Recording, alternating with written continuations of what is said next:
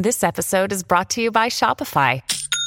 Forget the frustration of picking commerce platforms when you switch your business to Shopify, the global commerce platform that supercharges your selling wherever you sell. With Shopify, you'll harness the same intuitive features, trusted apps, and powerful analytics used by the world's leading brands. Sign up today for your $1 per month trial period at shopify.com/tech, all lowercase. That's shopify.com/tech.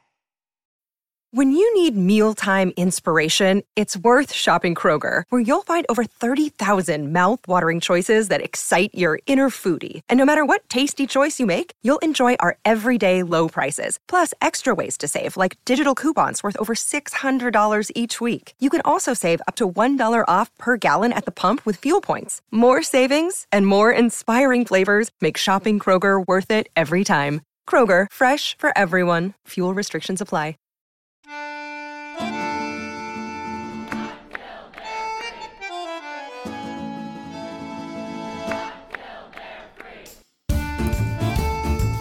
Oh yay, oh yay, oh yay, oh yay, oh yay. Willkommen, bienvenue, welcome. No, this is not cabaret, it's Think About It, a podcast about the power of ideas and how language can change the world, with Uli Baer. There must not be any middle ground for free speech. Even in the university, and maybe especially there, hate speech must be allowed. This is the position of Erwin Chemerinsky, Dean of the School of Law at the University of California at Berkeley, period. He gives us a trenchant analysis of the speech debates and articulates his position that although free speech is not absolute, hate speech must be protected.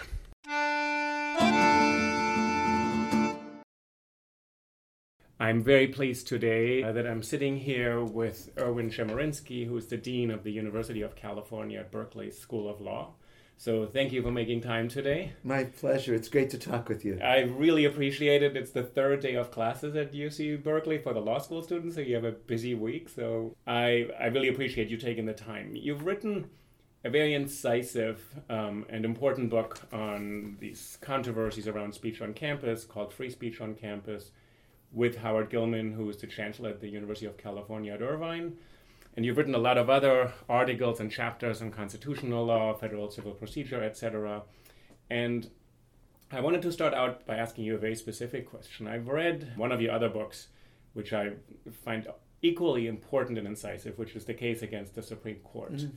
So in the case against the Supreme Court in 2014, you say that the Supreme Court's role is really twofold. It has a lot of different functions, but two of the important functions are to protect the rights of minorities and to guard against the kind of hijacking or appropriation of the Constitution by political majorities. This is clearly a topic that the country is thinking about on a daily basis because we now have several parts of government in the hands of one party. And in that book, you ultimately say, I don't want to give a kind of failing or passing grade in the Supreme Court from one political perspective. I'm looking at the entire history of the decisions, and you come down by saying you don't think the court has really done as much as it could have in protecting the rights of minorities or guarding against the majority taking over the Constitution. After having read that book, I kind of thought you would write a book on free speech and say, there's the law. This is how the current court interprets the First Amendment. These are the guidelines, particularly around hate speech. But I would say we could do better.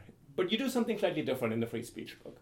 Could you talk about, we can get back to the case against the Supreme Court, but in your free speech book, you actually say we're doing okay on how we approach speech at campus. The two books have quite different focus and emphasis. The former book, The Case Against the Supreme Court, was really meant to be an assessment of how the Supreme Court has done over the course of American history. Its thesis, as you say, is that the court has often failed, often at the most important times, often in the most important incidents in American history. Free Speech on Campus is meant to be a totally different book. It's not primarily about the Supreme Court. It's not primarily assessing how courts are done. If there was any audience that we had in mind for this book, it's much more college administrators, college faculty, college students. And so I think that the most important chapter of the book is chapter 5, which we write in a series of here's what we think colleges can and can't do with regard to speech. We certainly touch on hate speech. We certainly cover the Supreme Court cases with regard to it, but that's not the focus of this book. And the focus of the free speech book, which is, given that we're sitting here at Berkeley, I've interviewed a few of your colleagues and had conversations, and I know that the freshman class was addressed by the chancellor yesterday, who emphasized the importance of free speech for universities. So you're making a more general argument for the significance of the widest range of expression in the pursuit of knowledge and the truth in an academic setting. We could leave the legal aspects apart for a moment and say, what is the significance in the university for allowing all sorts of opinions to be expressed? Our central thesis is that all ideas and views can be expressed. Period. Certainly the First Amendment applies to public universities, and we would say it requires this, but we believe that private universities, where the Constitution doesn't apply at all, should also allow the expression of all ideas and views. We think that colleges and universities, above all, are there for the advancement of knowledge, and you can't have the advancement of knowledge when you say certain ideas and views are beyond the pale. Can I ask you a few clarifying questions Sure. on this? So, while universities basically want to examine all possible ideas, there are also a huge amount of ideas that are settled opinion that we have discussed and decided as a kind of in the process of consensus of a community of experts that this is no longer worthy of discussion, doesn't merit further debate. We know that this is how it is. So as we know, in all disciplines, there are standards, and you exercise these standards all the time, and you say not everybody can come here and basically deny proven facts, spread deliberate falsehoods, or just say things that are just not qualified. Because a lot of people would love to come and give a lecture at the University of California at Berkeley or at any other university or private college, but they're just not invited, and no one raises a speech issue around that. So the first process of vetting ideas and of discriminating based on the content and the merit and the value. We draw a distinction in the book, and I think it's a quite important one, between speech in a professional realm versus a non-professional realm. In the professional realm, what a professor writes, what a professor teaches, what a student writes, all of that's subject to content-based evaluation. And so when a professor comes up for tenure, the faculty is going to review the content, the quality of the work. When I grade student papers, I'm evaluating the content, the quality of the work. But then there's a non-professional realm. It's what people are doing on their own time. It's what people are saying on Facebook and on Twitter and in any other media. And for that, we believe all ideas and views can be expressed. In terms of who a campus chooses to invite to speak, that's up to the campus. But to the extent that a campus is an area that's a public forum, then it can't engage in content discrimination. If student groups are allowed to invite speakers, then we can't say that certain speakers are expressing ideas or views that aren't accepted and beyond the pale. The danger of doing that is segregation was accepted as the law and the right way of life in the South. What if Southern universities had said in the early 60s, we think desegregation has been proven wrong. We're not going to allow those who advocate desegregation to come on campus. Or what if in the 1960s campuses had said that those who advocate the end of the Vietnam War are doing real harm to the country? We're not going to allow that advocacy. To me, the key is that when it comes to the advocacy on campus or the speech of people in the non-professional realm, there can't be discrimination or punishment based on the ideas or views expressed. When you just referred to kind of the early 60s, which is when the free speech movement starts here at the University of California campus, and people are pushing for universities to say you have to allow all sorts of expressions in these kind of non-professional spaces. And as you said, without that, we possibly would have lost an opportunity for progress and advancement in this country, especially in the realm of racial equality and justice, which is quite often where these debates are centered on. Mm-hmm. I think what's remarkable is that many of the debates around campus controversies touch upon race, and they don't touch about all sorts of other things. They used to touch about gender much more, actually. We lived through the 90s where gender was actually probably more of the kind of flashpoint that ignited these kinds of debates. But when you just said, let's say, the kind of expansion of speech rights benefited the advancement of equality and, let's say, minority rights, that's an argument that's very frequently made. I think a lot of students are saying today, is this really the case? Is this really the case that free speech has always benefited minorities, or is it the case that free speech rights have now become actually a kind of tool for conservatives? And we now have people coming to campuses who are taking the mantle of the free speech movement, who probably share very little of the values of the free speech movement, which were really sort of, more racial justice and equality. And these people are also very conservative and against all sorts of minority rights. So the question is a historical conversation. Why are students, or why is a generation not aware that they benefited from this? And you are dean of a law school, so in some ways that's an important question. Speech is protected because it has effects. If speech made no difference, we wouldn't be making it a fundamental right. Those effects can be positive, and those effects can be negative. At times, speech very much helps further equality, and at times, speech is an impediment to equality. And so if you look at the major movements towards equality in American history, women's suffrage, the end of segregation, gay and lesbian rights, free speech was very much at the core of all of those. And it's hard to imagine any of those things happening without free speech. But at the same time, speech can interfere with equality. Hateful speech causes injuries. It causes traditionally excluded people to feel unwelcome. And it's a mistake to think that the benefits of speech are only positive ones. The question is, what conclusion do we draw from that? I tremendously distrust giving government officials, including campus officials, the ability to say, this is the truth and you get to say it. This has been proven false and you don't get to say it. History also shows that when you give people the power to censor, they use that power to censor. Now you ask the question of, well, many among today's college students want to see more in the way of restrictions of speech. Why? Some of it is laudable. This is the first generation we taught from a young age that bullying is wrong. They've internalized that message. Some of it is, this is a generation that really hasn't had to confront suppression of speech. They haven't faced campuses expelling people for being part of anti-war protests, or campuses excluding people for being suspected of being communists and the like. You have to remember that for current college students, the anti-war protests that I participated in when I was in college, or the civil rights protests in the 1960s, are as long ago for them as World War I was for me. So they probably don't have the living history.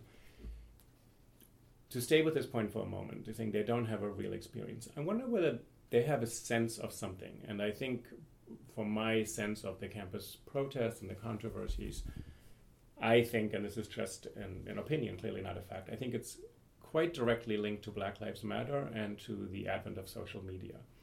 And I think that this link between the Black Lives Matter movement, which is a social movement for equal justice, and social media, which allows people to express all sorts of opinions, has given a generation a sense that actually protesting police violence is not exactly met with no opposition from the government. If you look at the riots in Ferguson, it wasn't that people went into the streets and everybody applauded and people said you have a right to demonstrate. Secondly, I think social media changes something that some people who are very active on social media actually experience, about as saying there's not just no restriction of hate speech. There's actually, this is what really is what the country is talking about. So there's a huge amount of it, and when you say something else, you're actually quite quickly silenced. So two separate things. So I'm just curious, and of course we're talking about sort of the impressions, or it's kind of more the sentiment and the culture. I think I disagree with your first premise that this is a result of Black Lives Matter, or Black Lives Matter has more brought this to consciousness. In the early 1990s, over 350 colleges and universities adopted hate speech codes. Now, all that came to court were declared unconstitutional. I think this is the issue of hate speech on campus just resurfacing. Now, it's resurfacing now because of other things that are going on. I think Donald Trump's election has just turned over a rock and has made it possible for people to say things they otherwise wouldn't have said in public. I think Donald Trump has changed the nature of rhetoric and made it much more coarse and vitriolic. I think Black Lives Matter is a part of that. And so I'm just saying that I think it's a complicated story as to why the issue of hate speech has resurfaced now. Right. I wouldn't reduce it to just Black Lives Matter. Right. It's probably not a causal relationship. I just wonder whether that informs a kind of an awareness on the part of people, and it also, I do think, the one positive thing, very clearly positive, of social media, it democratizes what people can participate in the public forum. So suddenly what we live through is that the entire country has a hard time not acknowledging or bearing witness to a kind of injustice. That before that people could say this didn't happen or we've moved beyond this. As you write in one of your books, which you fault, there was an assumption we live in a post-racial America. And then I think people saw on the media, initially social media, then mainstream media, post-racial is probably really a kind of dangerous illusion. We didn't get there yet. I agree very much that social media and the internet more generally have tremendously democratized the ability of people to reach a mass audience. It used to be to reach a large audience, you need to be rich enough to own a newspaper or get a broadcast license. Now, anyone who's got access to a modem or even a smartphone can reach a huge audience. That has tremendous benefits and allows all of us to participate in a national conversation. But again, there's real cost to it. We have a real problem with very personal information being quickly disclosed to a large number of people. There's even a name for it on campuses, doxing, that when defamatory information is spread about somebody, it's not only going to go to a much larger audience than ever before, but it's there in a much more permanent form. If a newspaper said something defamatory about me today, there would be consequence to my reputation. But day after tomorrow, that newspaper would be on the bottom of a birdcage. Now that news story is on the internet for people to find about me, however false the story, forever. Right. So there's a kind of democratization, but of course you can also turn this into a kind of mobbing or a kind of sort of amplification, so things get amplified without any more editorial vetting function that say this is false or this is correct or incorrect, this is true or not true. It just gets forwarded and promoted. I argued a case in the United States Court of Appeals for the Fourth Circuit in May of this year. I'm awaiting a decision. I represented a group of women at Mary Washington University who were targeted for harassment over social media. They had initially opposed the campus allowing fraternities and sororities, and then some of the football players on campus began targeting them. Over 700 quite ugly messages were sent to them. Some threatened them with murder and rape, and they wanted the campus to do something, and the campus said, it's speech over an anonymous medium. We don't have anything to do with it. We don't have to do anything. When they sued, and that's the question is, does the university have some obligation? And my argument, despite how much I believe in free speech, is that there is a university obligation. In this case, this is a useful example. It touches upon safety, incitement, or civility and kind of respectful discourse. Not civility. I mean, I don't think campus should get in the business of monitoring or doing civility. In this instance, there's no doubt that they were subjected to threats and harassment. And at the very least, the campus has to do something to protect students from harassment. So my argument was the campus officials could have condemned the speech.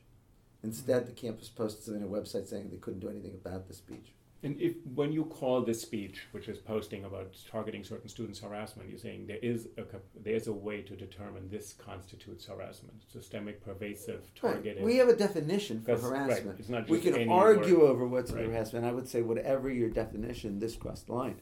True threats are not protected by the First Amendment. We can argue over what's a true threat, but there's no doubt that some of these messages specifically mentioned that's an important rape and point. Murder. Sorry, that's an important one you've made several times. So say this idea that there's absolute speech rights, that the First Amendment is an absolute principle, does not mean that certain things cannot be regulated. It could impinge on the right for people to speak, that through threats or harassment when defined in this way you just described it. Right. If we go back to this... Could I just yes, absolutely. Free speech is not an absolute. It's never been an absolute. I'm going to underline this because, to be honest with you, I read a lot as you do. So many people say free speech is an absolute, and I think they misunderstand something. Could you say a little bit more of what you mean by that? Long ago, Oliver Wendell Holmes said, there's no right to falsely shot fire in a crowded theater. Of course that's right. We can come up with countless examples. Imagine an employer says to an employee, sleep with me or you're fired.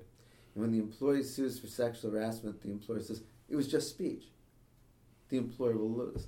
Imagine somebody lies in court under oath, and when they're tried for perjury, they say, it was just speech. That, of course, will lose. There are instances where the government can, when it must, punish speech. And so it's a mistake to say that even though speech is a fundamental right, that makes it an absolute.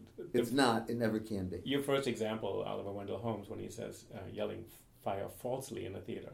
The falsely gets dropped out, so actually one of our most distinguished national magazines recently published an article on free speech in the summer, and they said, yelling fire in a theater is unconstitutional. I said, no, actually yelling fire is important when there's a fire. Exactly. And it was kind of funny. This is a major journalist writing on speech and gets the example wrong because he just wants to mark, well, this we can put aside, has nothing to do with what we're talking about. But what you're saying, actually, it's worth thinking about these things carefully so they don't bleed into other restrictions that are not helpful in the university.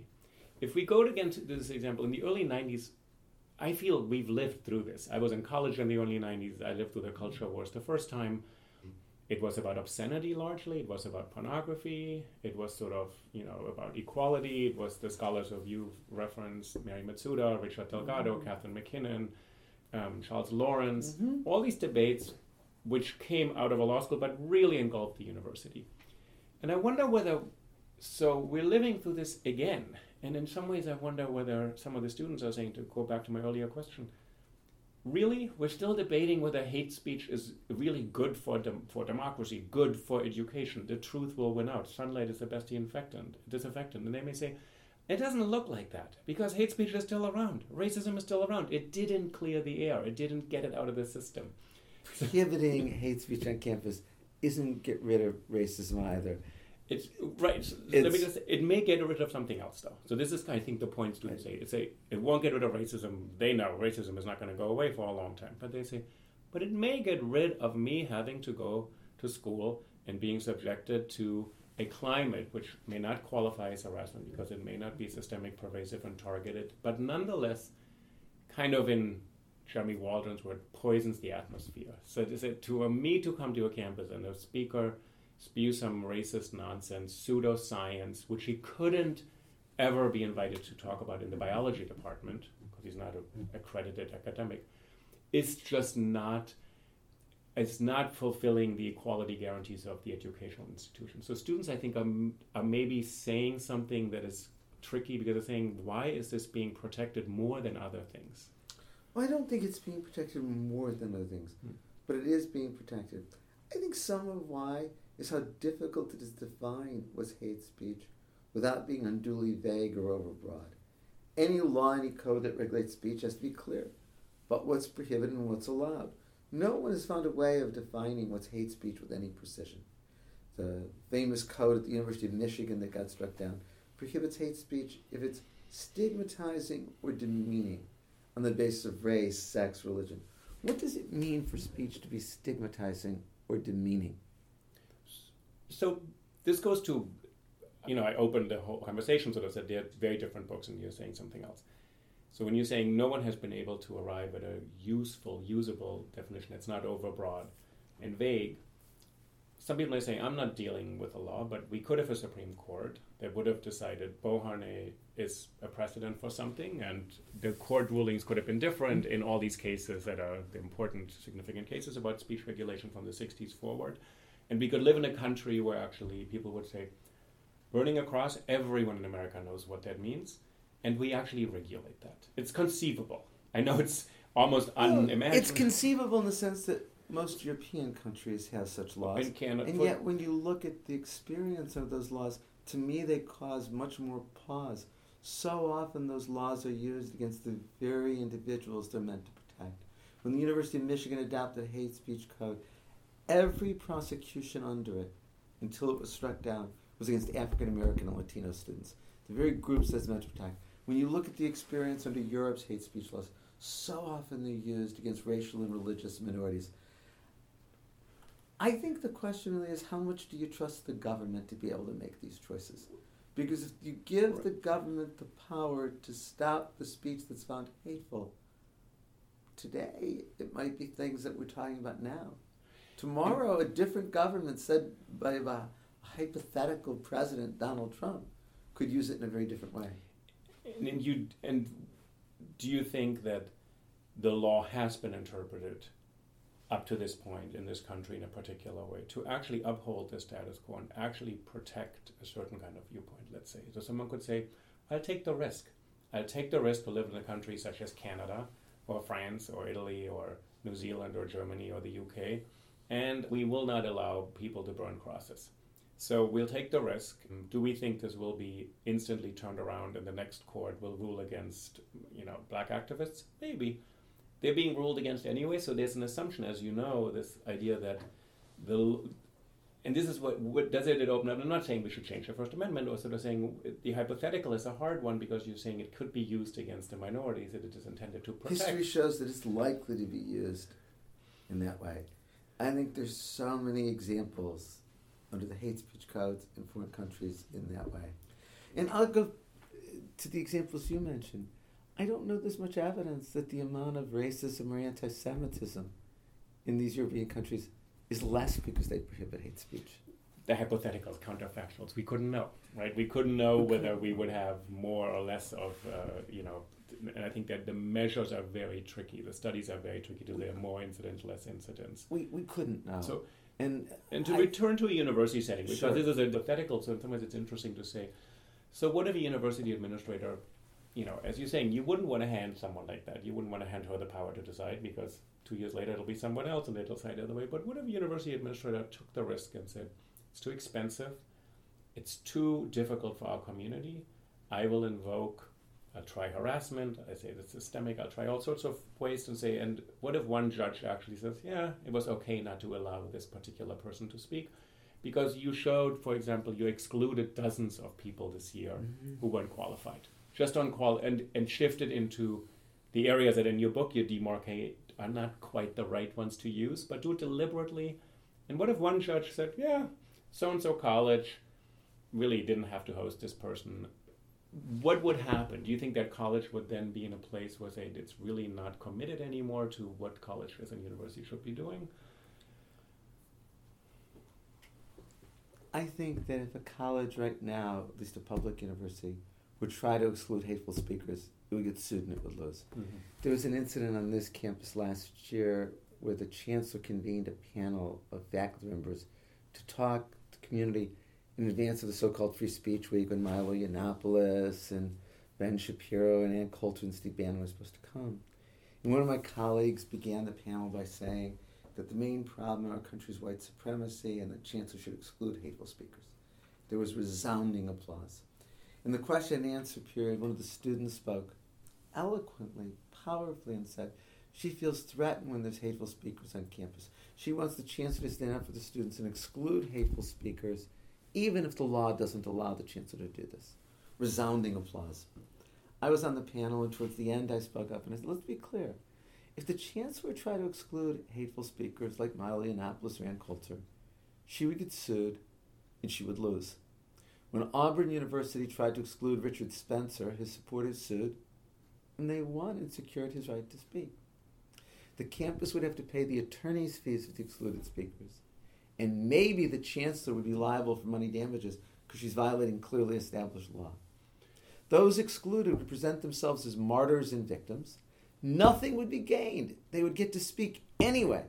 No one applauded when I said that.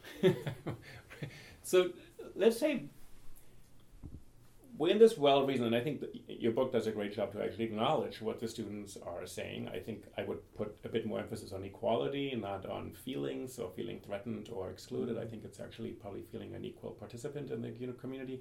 But let's say this is the status quo.